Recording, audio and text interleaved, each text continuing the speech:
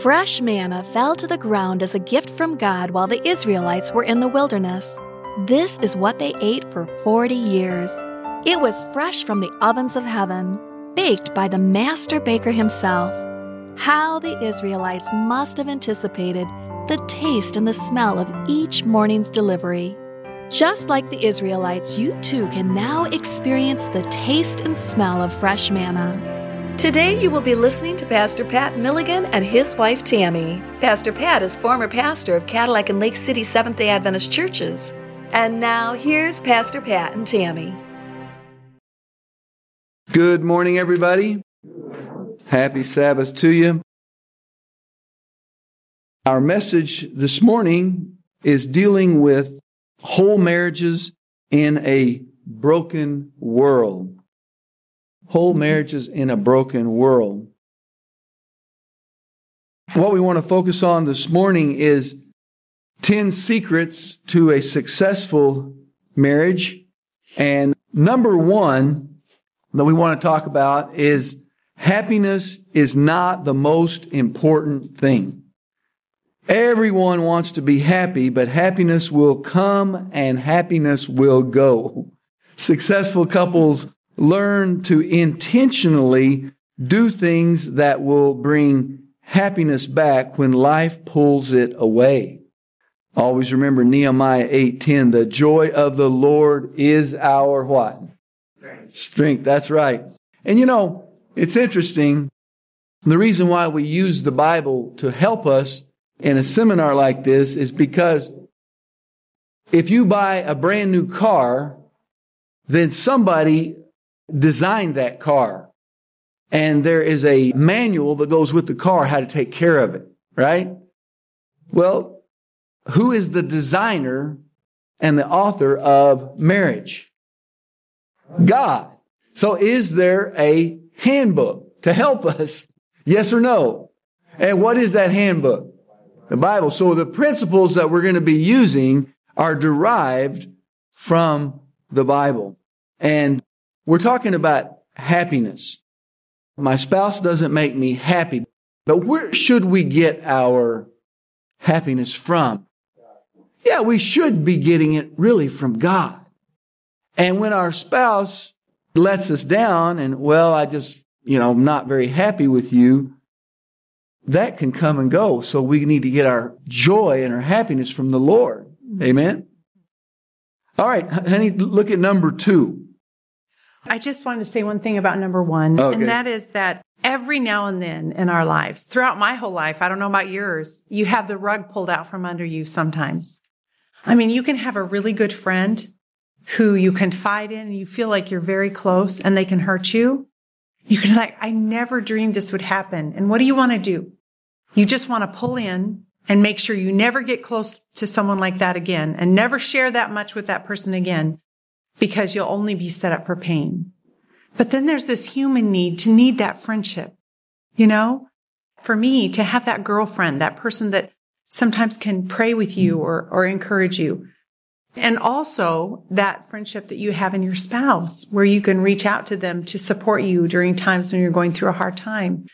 But then sometimes things get thrown up in your face or something happens and you just feel like your whole world is turned upside down in a moment, or somebody shares something that they said you said something that you didn't. I mean, have we all been fraught with those kinds of friendships and relationships, and we've been let down, and we've probably let people down as well, right?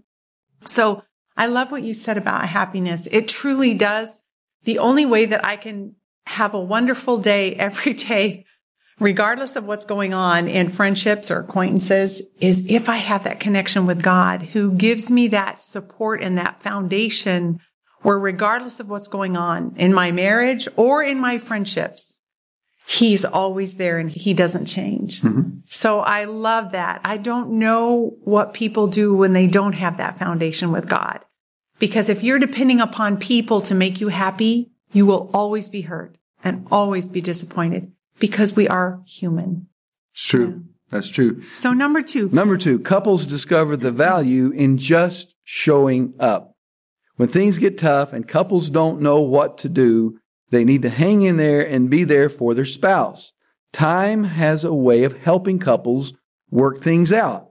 Just listen to them, let them cry, put your arm around them, and give them comfort. Yeah. So I have a friend who shared with me recently an experience that she had. She said, I honestly wasn't feeling that well. I just really needed to tell my husband some things that's been on my mind. I didn't want to start a fight or an argument, but I just needed him to listen. So generally in every relationship, you have at least one person who communicates best and processes life best out loud. So that would be me in our relationship. I need to talk things out, talk about things. And I don't like there to be any time that goes by that we aren't okay. And so I need to talk about it. And so this is how she is as well. And so she said to her husband that he came in to check on her because she wasn't feeling well. And he laid down on the bed and she said, can I share with you some things that have been really heavy on my heart? And I just want to share them with you, but I don't want to offend you. I don't want to cause an argument. I just need you to listen to me and just hear me out. Realize that some of the things that I may be saying may not necessarily be reality. It's just how I'm feeling. And he's like, yeah, go ahead. Right. So she thought she'd done something very wise, and that is to set up this conversation. Because if you just start in right away, the other person may want to fix it or explain or become defensive. Right. But she was setting up where she was saying, just really listen to me. So she began to commence to explain how she was feeling, and he got really defensive because some of the things she was saying were not pleasant, right? And she was trying to be careful, but then he ended up being annoyed, and so the way he spoke to her was kind of harsh, and then she got harsh because how dare he talk to her that way? And then you know what goes from there. So when I was speaking with my friend, she doesn't know Jesus as intimately as I do. And I certainly haven't arrived. I'm not saying that. But she doesn't really know him like I've been privileged to know him. And I stopped her right there. And I said to her, oh, can I just comment on one thing you just said?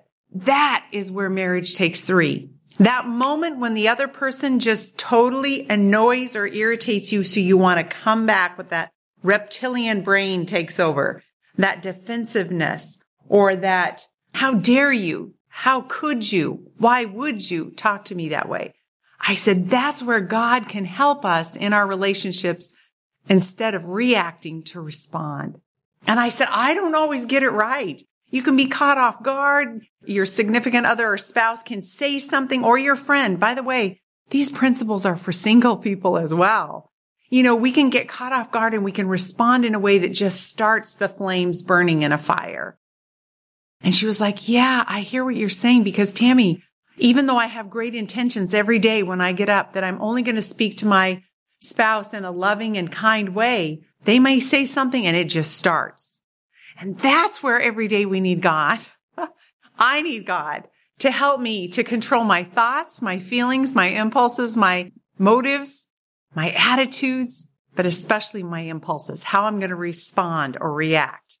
So when it comes to just showing up, number 2, and time as far we'll work things out, she said at that moment, that's when he becomes discouraged and says, how will this relationship even work?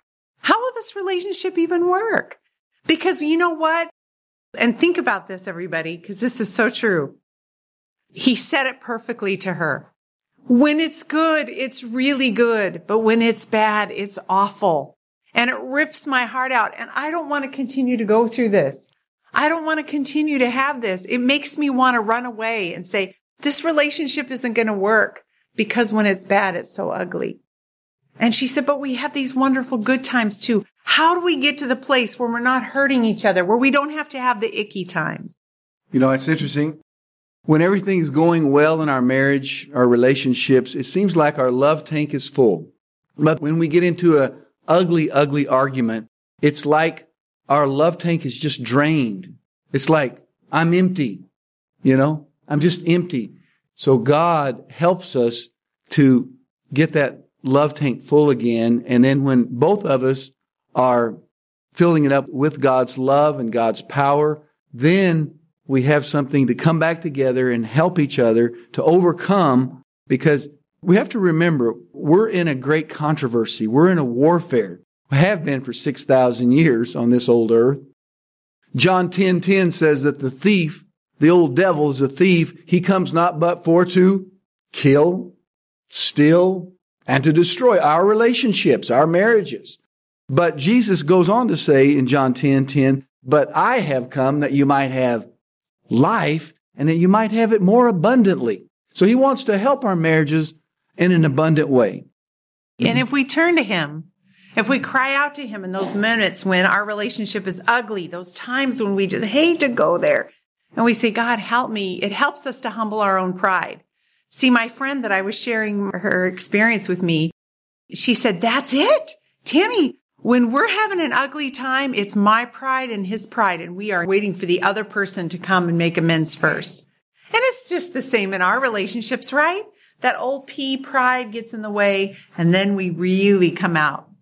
That's fighting. right. That's right. Number 3, if you do what you always do, you will get the same results, right?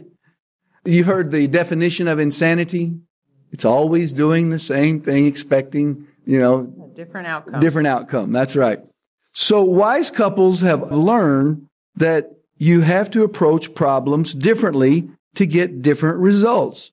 Often, minor changes in approach, attitude, and actions make the biggest difference in marriage. And one thing that really helped me was a couple of years ago, my dear wife went to a conference where they bring these people and they pay them big, big bucks. And these people actually use principles from the Bible, but they don't realize that it comes from the Bible. And one of them was on how to deal with people that are hostile and angry and they're upset at the corporation. And so they come at you. And what does Proverbs 15:1 say? A soft answer, what? Turns away wrath. So they taught in this seminar, remember that you came home and you said, it's amazing. They use biblical principles, but they don't say it came from the Bible. And when someone is angry or when your spouse is angry and they're in your face, the tendency is for us to get angry back and to get in their face, right? Well, what's that going to cause? That's going to cause explosion, right? That's right. And that's not going to solve the problem, right? Well, the Bible says, soft answer turneth away wrath. So my wife says, honey, when there's angry people that are upset with where she works or whatever, we learn to step back and speak softly. This diffuses the argument because instead of confronting and going toward them, ready for the fight, you're stepping back, you're speaking softly. What does that cause the other person to do? Causes them to speak softly. It's not in your face, And so we have to learn this because when you grow up, you don't think that way. You think, well, they're getting louder, so I need to get louder, right? That's not going to solve the problem, right? True. Yeah. I remember as a child, my daddy used to always say to me, Tami, you need to earn people's respect. You have to earn their trust, earn their respect. But I think he had it just a little bit wrong, if I could challenge him just a little bit. And that is in this way. I want to show respect because I'm a respectful person, regardless of what the other person does. Now, it is true. You do have to earn trust and respect. My daddy's right. But also, I choose to be respectful because of who I am, because of who God is helping me to be, because of who I want to be, not because you necessarily deserve it. So if somebody comes at me or if my spouse becomes annoyed with me, I need to stop and think, wait, who am I? What is it that I want to be, regardless of how the other person is? Because we are mirrors of each other. So often we mirror our behaviors. I had a gentleman come at me this week with terrible foul language and very, very angry. And I just said to him, I am so sorry for whatever happened that caused you to be so frustrated. And I'm here to help you get to the bottom of what happened so we can fix this for you. And so I chose not to take his words or his verbal attack of me personally. And what we find is when we look at best practices and when we look at research is that when I am being personally attacked, my response is usually to attack back, right? And in this situation, because it was a work situation, I handled it beautifully. Aren't you proud of me? But guess what? Research shows that when the stakes are the highest and the emotions run the hottest, and when we are having the more intimate conversations, that is with the people that mean the most to us, that's when we tend to do the worst. Do you see? So we tend to do the worst with the people that mean the most to us. Think about it. We can be very professional and use these tools very well in the workplace. But how do we treat our spouse when we come home? I really held myself accountable for every little irritation. I asked my husband, we had a conversation yesterday about something. He needed me to help him find something that I had put away. And it's annoying to me how intense and how anxious he can become about it. And so I am trying by God's grace not to do that. Now, he isn't being rude to me when he asks me to help him find something, but I immediately tell myself a story about past experiences where it can become intense, right? And so I went ahead and I didn't want to look for it. I wanted to do it later. It wasn't something we needed today, but the Lord impressed me. Go ahead. It'll ease his mind and he can have a much better day. And so I went ahead and I found it and I gave it to him. I was tempted to be sarcastic. I was tempted to say it's right where you said you look. I was tempted to say things that wouldn't have been kind. But later I asked him, honey, how did I do? Because nobody can hold me more accountable, loves me more, or is anxious for me to be successful than my husband. And he said, honey, you did really well. I could see places I could have done better, but he was very kind to me. So it's really nice when you can be best friends and help each other in the right ways in the right time. Well, let's say she would have been sarcastic and thrown them down and said, here they are. You know, they were right there where you looked and you didn't even see them. You see, now what would that have done to my love tank? That would have emptied some of it out, because of sarcasm. See, what a man desperately needs is he needs respect. And what a woman desperately needs is she needs love, right? Now, we all need love. Don't get me wrong. But men need respect. Women need love. And I try to ask the Lord and get God's help to help me to treat my wife like a queen.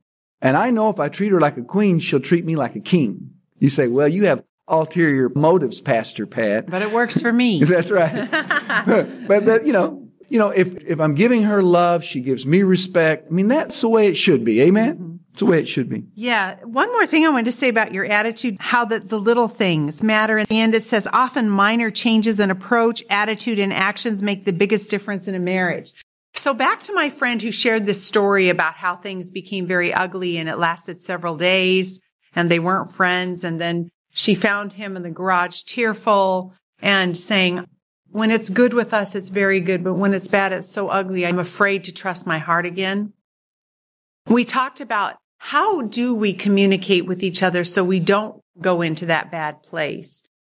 So we talked about how she approached him and how he tends to approach her back and how those little words and attitudes and how they both had prior relationships that have been very hurtful. So they bring into their relationship some baggage from other relationships. So sometimes in that example, Patrick could say something to me very innocently, but it could really trigger some really past things that have happened. So I said to her, you know what's really helpful is if you sit down with your husband or your significant other and say, how would you like me to approach you when I need to talk about X? What is helpful when I need to discuss a challenging situation? How would you like me to do it? Were some of the ways in which I approached you really offensive?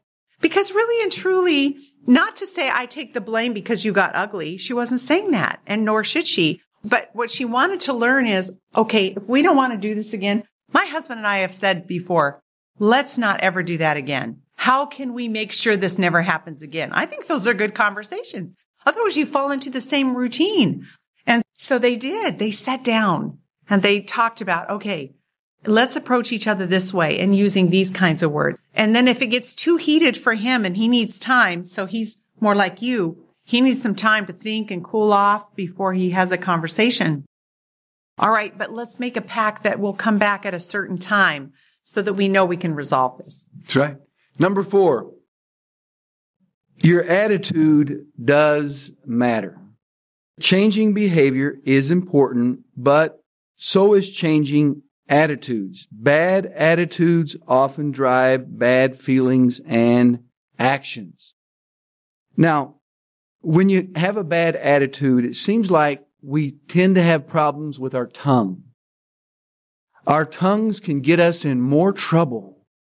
Proverbs 18:21 talks about how the tongue has the power to bring life, or it has the power to bring what? Death. There's 12 tongue tamers. He that keepeth his mouth keepeth his life, but he that openeth wide his lips shall have destruction. Seest thou a man that is hasty in his words? There is more hope of a fool than of him. My wife and I, we knew a lady back when we were in Oregon. We loved her dearly, but bless her heart, this lady, she would say whatever came to her mind, period. And so She had no filter. no filter. Yeah. So her son would come in, who I was working with and had baptized. She would come in and she'd say, Bill, that was an idiotic decision that you made. Well, that's not going to Create harmony and closeness. Whatever she thought, she'd just say it. Sometimes we need to think before we speak. Would you agree with that? Don't just say to your spouse whatever you're thinking. Do not do it. Think about it and say, now, is this going to create love and harmony and peace in our home? Or is this going to get into the biggest World War III that we've ever seen? Mm-hmm. I just want to interject this. In my job, where I process all the grievances that come into our organization, guess what % of those grievances that I have to deal with, what % would you say is unspoken, just attitude, or the way in which I use words? What % would you guess? Of all the grievances, so we're talking about all kinds of things that people could bring to my attention. The answer is actually 80. 80% of all of the grievances that I deal with in my organization have to do with attitude. There's 70% of communication that we do every day that's nonverbal. Just the irritation that shows on a person's face, the tone in which they speak, just the attitude of being rushed or not cared about. Isn't that something? So what you were saying is absolutely right. We need to watch our tongues, but we need to also watch our attitude. What is my motive? What do I want? And I love to tell the story how a couple winters ago, I came home. It was an especially challenging day at work. I was stressed. I walked in the door. The first thing I saw was my husband's coat over a chair when the closet would have been even closer. And I immediately just said to him, he's standing in the kitchen. I said, Patrick, for heaven's sake, you could have hung up your coat in the closet and it would have been closer than putting it on the chair. And I looked at him and his expression was as if I had slapped him. He was shocked. I just barreled in the door and first thing I did was just be annoyed. And before he could say a word, I said, could we start over? And he said, I would like that. So I went outside and closed the door. It was cold and it was good. And I stood out on the porch. I took a nice deep breath and I thought, what do I want? To be irritable because I've had a hard day. But what do I really want? What I really want is to have a wonderful evening with my love, right? And so that's what I think you're trying to say here. Think about what we're about to do. What do we want? To be irritable in the moment, right? But what do I really want? Really what I want is for us to be close. Well, this is the bottom line, and we need to admit it, that all of us have two natures. We have a Christ-like nature in us, but all of us have a little Hitler in us. Come on now. Am I telling the truth? And sometimes our spouses can bring out that little Hitler, right? Or we choose yeah. to let it be annoyed. And Hitler, he's just ugly. Mm-hmm. Oh, he can get ugly. He can sucker punch you. Oh, he can hit you where it hurts. And so somehow we want to, even though that little Hitler's in us, we wish he wasn't, but he's always there, but somehow we got to starve him out and feed the good man, the spiritual man, so that the fruits of the Spirit will be manifest. Galatians 5, of love and of joy and kindness and gentleness and meekness. Those need to come out instead of the little Hitler, like, well, you always do this. Or you're just like your mother. Or, we could go on and on. And all that does is make you very defensive. All it does is take away from your love tank. It starts getting empty again, So go ahead. Well, I was just thinking, it goes right along with what you're saying. And number 5 there on 12 tongue tamers, let no corrupt communication come out of your mouth. But, and you think corrupt, I always thought corrupt was like nasty or that kind of thing, but it's more than that because the rest of the verse explains it. But that which is good to the use of edifying. Edifying means building somebody up, empowering them to be their very best, that it may minister grace to the hearers. So is what I'm about to say to my spouse going to edify them, bring us closer together, help us to have the marriage and the relationship that we both want? Or is what I'm about to say going to destroy that or tear it down? That's right. All right. Number 5, change your mind and change your marriage. How couples think and what they believe about their spouse affects how they perceive the other. What they expect and how they treat their spouse matters greatly. And it is so true that sometimes we tell ourselves stories about what my wife is, her motives, what she has been doing or has not been doing. It's just ticking me right off. So I'm telling myself this story and it's not even true. I'm building up this story about what my wife is or is not doing. And now I'm getting really mad and it's not even true. Speak to that, honey. Well, it's just so easy and natural to fill in the blanks. So an illustration I use is I walk down the hall at work and I say hello to someone. They say hello and they walk on and I think, oh, because I'm a glass half full person, I'm pretty positive in my thoughts, just the way I was made, not because I'm so good. And I wake up happy pretty much every day. I would think to myself, oh, they must be having a bad day. But then the second time I meet them in the hall and I say hi and they completely turn their body kind of away from me and don't speak, then I think, well, maybe. So then I think back, let's see, when's the last time I had an interaction with that person? Oh, at a staff meeting. We didn't agree on what we wanted to do as a solution to this issue at work. But we weren't disagreeable. We agreed to disagree. We just had different ideas. But I bet that was it. That was it. Why, that is such bad sportsmanship. Just because we had different opinions, they went away and now they're mad about it. Well, I tell you, that is ridiculous. Before you know it, I've told myself a story about this person. But really, because I don't want to go to bed that way, and I'm the type that I have to address things, I seek the person out and I say to them, hey, George, can I talk to you for a second? Are we okay? Oh, yeah, Tami, we're fine. I've got this splitting headache, though. It's just like every little sound is just my head's about to explode. I'm like, oh, I'm so sorry. I know how it feels to have a bad headache. I just wanted to check in. No, Tami, we're fine. Do you see how I told myself a story about this person? I evil surmised. I filled in a ton of blanks. And before I knew it, I'd evilized them. And I think it's the same way in our relationship with our spouse. I can fill in the blanks. I can add things there that don't even belong. And they did research. I just love research. Maybe it's when I got my master's, I got hooked on that part. I just find it fascinating. They did some research on couples who'd been together for 20 years. Guess how many times, 1 out of 10, that they were truly able to guess what the other one was thinking? The answer is 3 to 4. 3 to 4 times out of 10. So if you can guess that about someone you sleep with, how about people you don't?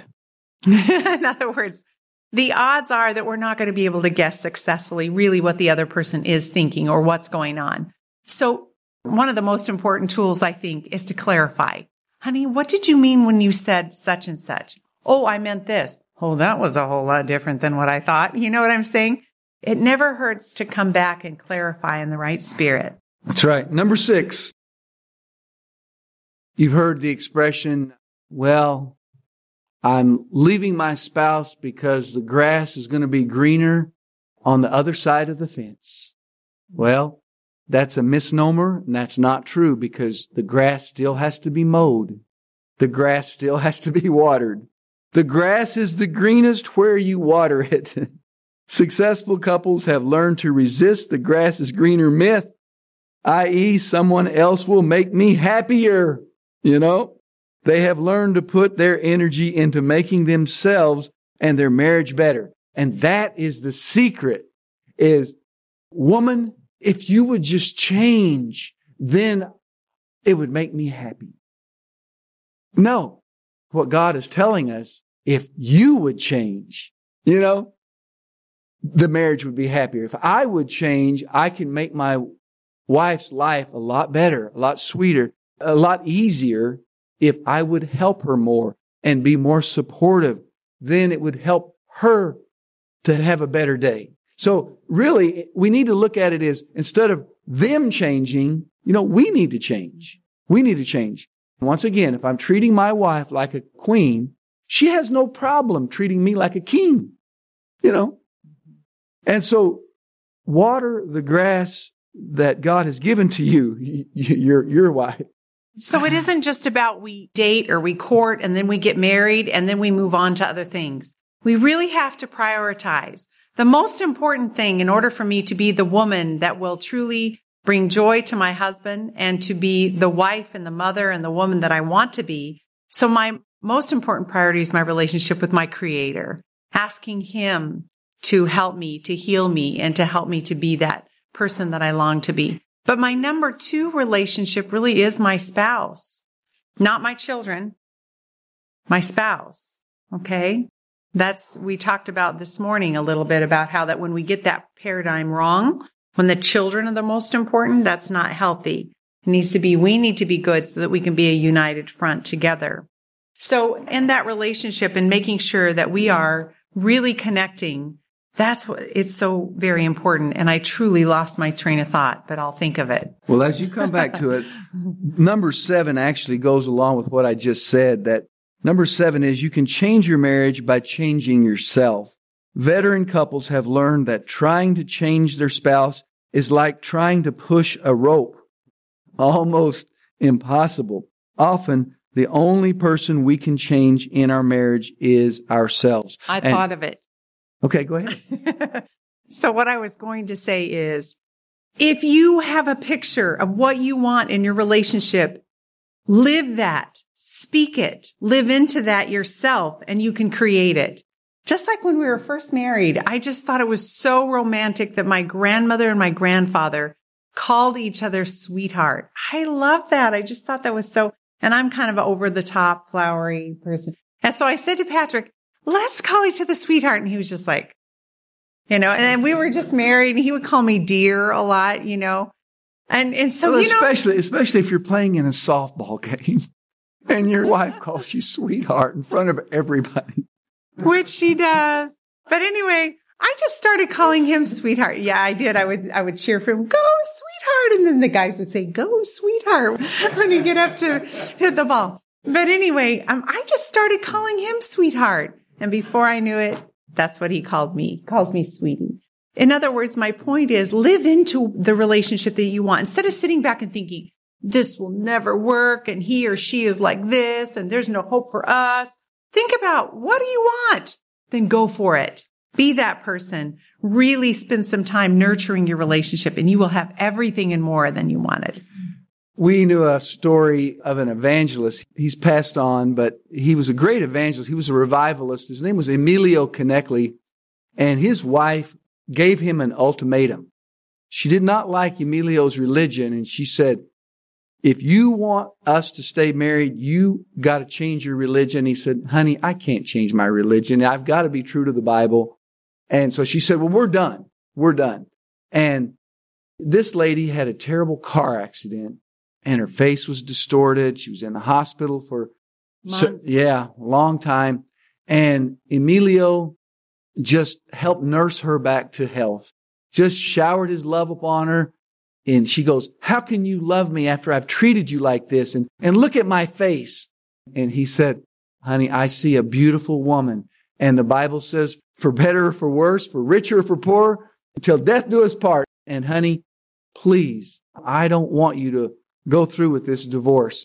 And she didn't. And she loved him all the days of their life because she had no idea that the love of Christ was in this man. And divorce was not an option for him. It was for her. But God allowed this situation so that she could see that he wanted to stay in there and be faithful and true. And so instead of blaming her or saying, you're just, no, he just said, listen, I'm going to work for this thing. And building a good marriage, it takes work. Does it? Does it not? In fact, sometimes we're tempted to say, did I marry the right person? What if I made a mistake?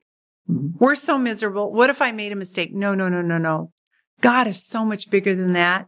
If you find yourself together with your spouse, don't go back and look at the past mistakes. Go forward and know that there is no mistakes with God. God can take the most complex, messed up, entangled, gnarly situation and he can make it beautiful. He is an amazing God. So never ask yourself, did I marry the wrong person? No, you're married. Go forward. God has everything you need to make it everything you ever wanted. There is nothing impossible with God. Amen. Let's say it together. There is nothing impossible with God. That's right. Number 8, love is a verb, not just a feeling. We've said it many times in other seminars. Love is not a feeling to be felt, but an action to be learned. In other words, so many people, they say, well, I just fell out of love. I just don't have, the feeling is gone, Well, I don't always feel like going to work every morning, but do I do it? I don't always feel like getting up in the morning. Do I do it? I don't always feel like eating vegetables. I'd rather have candy, but do I do it? My point is that when we start to do the loving thing, the feelings come. Amen. If you find yourself short on feelings of love, just start acting out the actions of love. That's right. And the feelings will come. And don't forget who's the author of love. Not only that, the Bible says God is love, but think about it.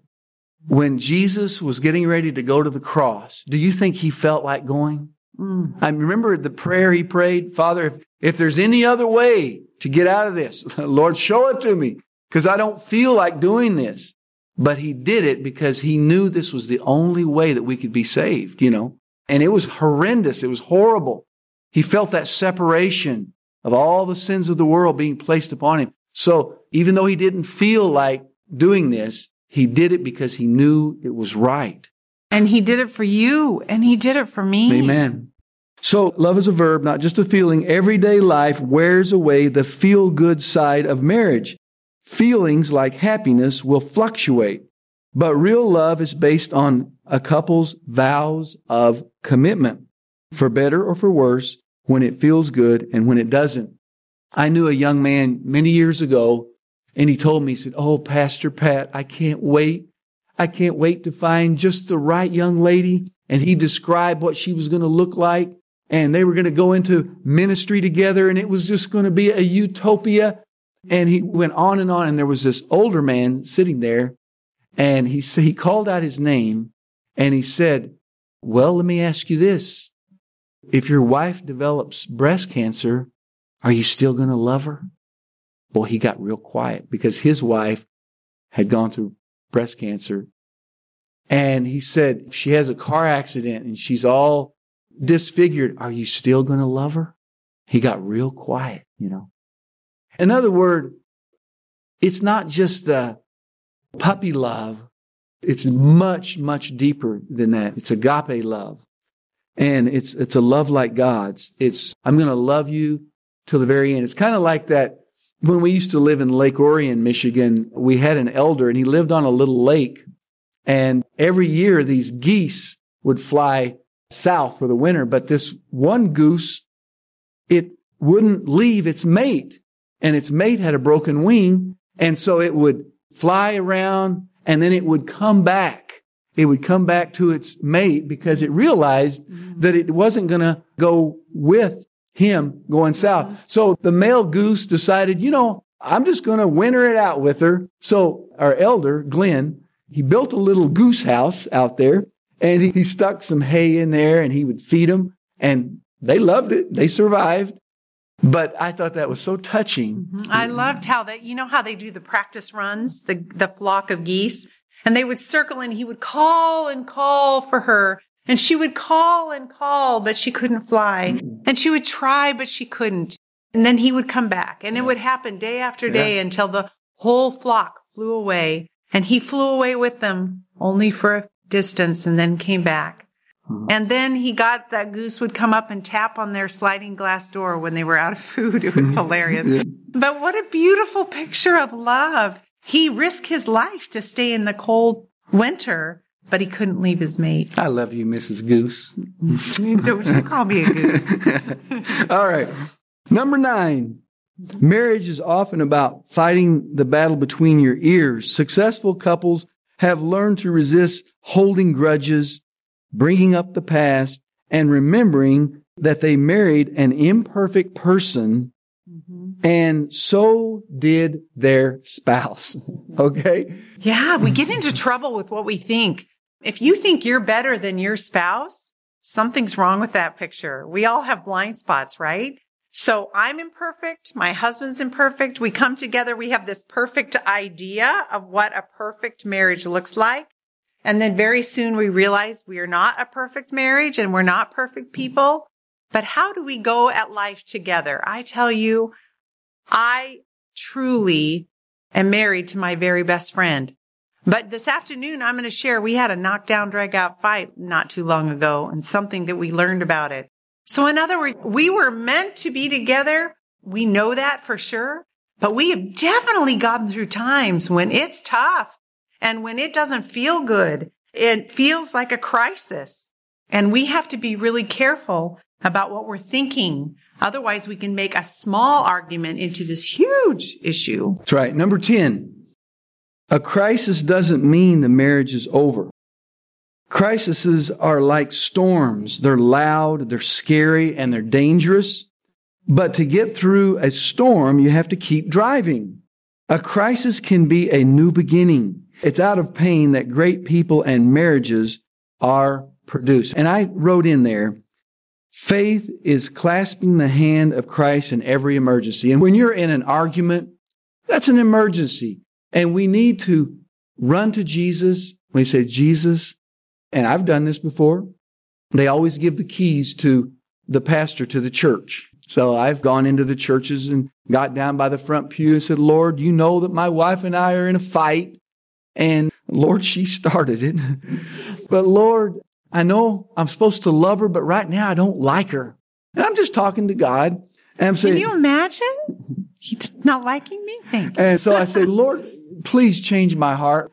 Things have cooled off and I need to go back home. And I pray, Lord, you'll soften my heart. Pray you'll soften my wife's heart and help us, Lord, to reconcile this. And do you think God answers a prayer like that?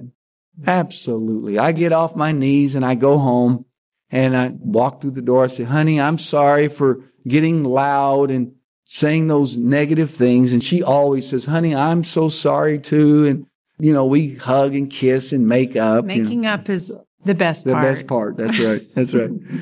But some people, they just can't do this. For some reason, they get into this big fight and so they say, well, it's just over. It's just over. Well, no, it's not over. You got to work through it. Mm-hmm. And working through it actually does make you stronger. It really helps. And we'll talk about some of the things that are helpful this afternoon in our Part two. We'll talk about some really practical things and we'll share some of our personal experiences about how to have a conversation with your spouse that is very touchy. How do you approach or breach that gap where you feel like, there are just some things I can't talk to Patrick about because he'll just come unglued or he'll get mad or I'll hold him against him or I'll throw it in my face. See, how do you have those conversations where you can talk about everything? So we'll be talking about some of those tools. That's right. Because it's true. I love this. It says crises are like storms, loud, scary, and dangerous. And when we do get into it with each other, it can be loud, scary, and dangerous, right? Because we can say things we don't mean, and we don't have a tendency to forget those things easily.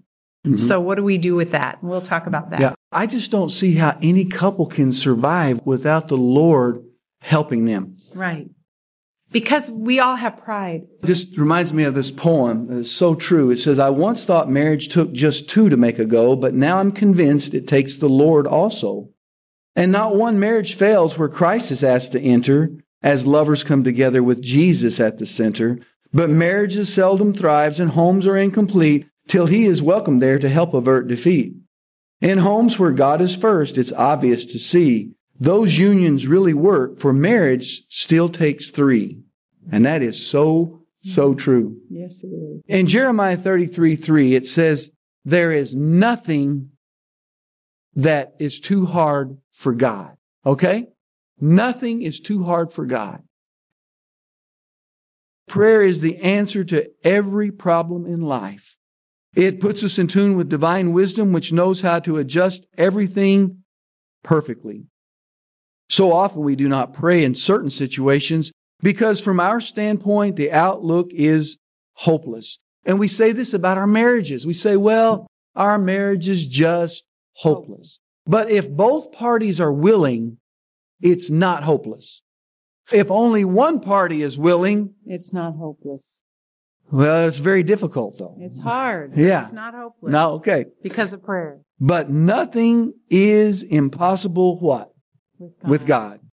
Nothing is so entangled that it cannot be remedied. No human relationship is too strained for God to bring about reconciliation and understanding. No habit is so deep-rooted that it cannot be overcome. No one is so ill that it cannot be healed. No mind is so dull that it cannot be made brilliant. Whatever we need, if we trust God, that's the key.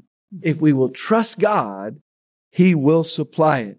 If anything is causing worry or anxiety, let us stop rehearsing the difficulty and trust God for healing, love, and power. So instead of focusing on the negativity of our spouse, we focus on the positive tools that we're helping give you, and you focus on those instead of the negative things, and you will see positive results. Amen? That's right. It's not so important to have married the right person as it is to be the right person. Amen. Mm-hmm. Amen. All right, let's pray. Thank you, Heavenly Father, for your wonderful love. And thank you, Lord, for our spouses, our soulmates. We thank you for your love and pray that you'll help us to use these tools to bless others, because we know there's others out here in Misaki County and Wexford County that could really use these tools. And Father, we also want to pray for those who aren't married but have relationships with children, grandchildren, coworkers, friends. And all of these tools can be used to bless all of our relationships. And we just pray more than anything that you would give us the precious Holy Spirit in our hearts so that we can have the strength and the desire to put self aside and to call upon you when we're in stressful situations. Thank you for loving us and for being with us today. In Jesus' name, amen. Amen.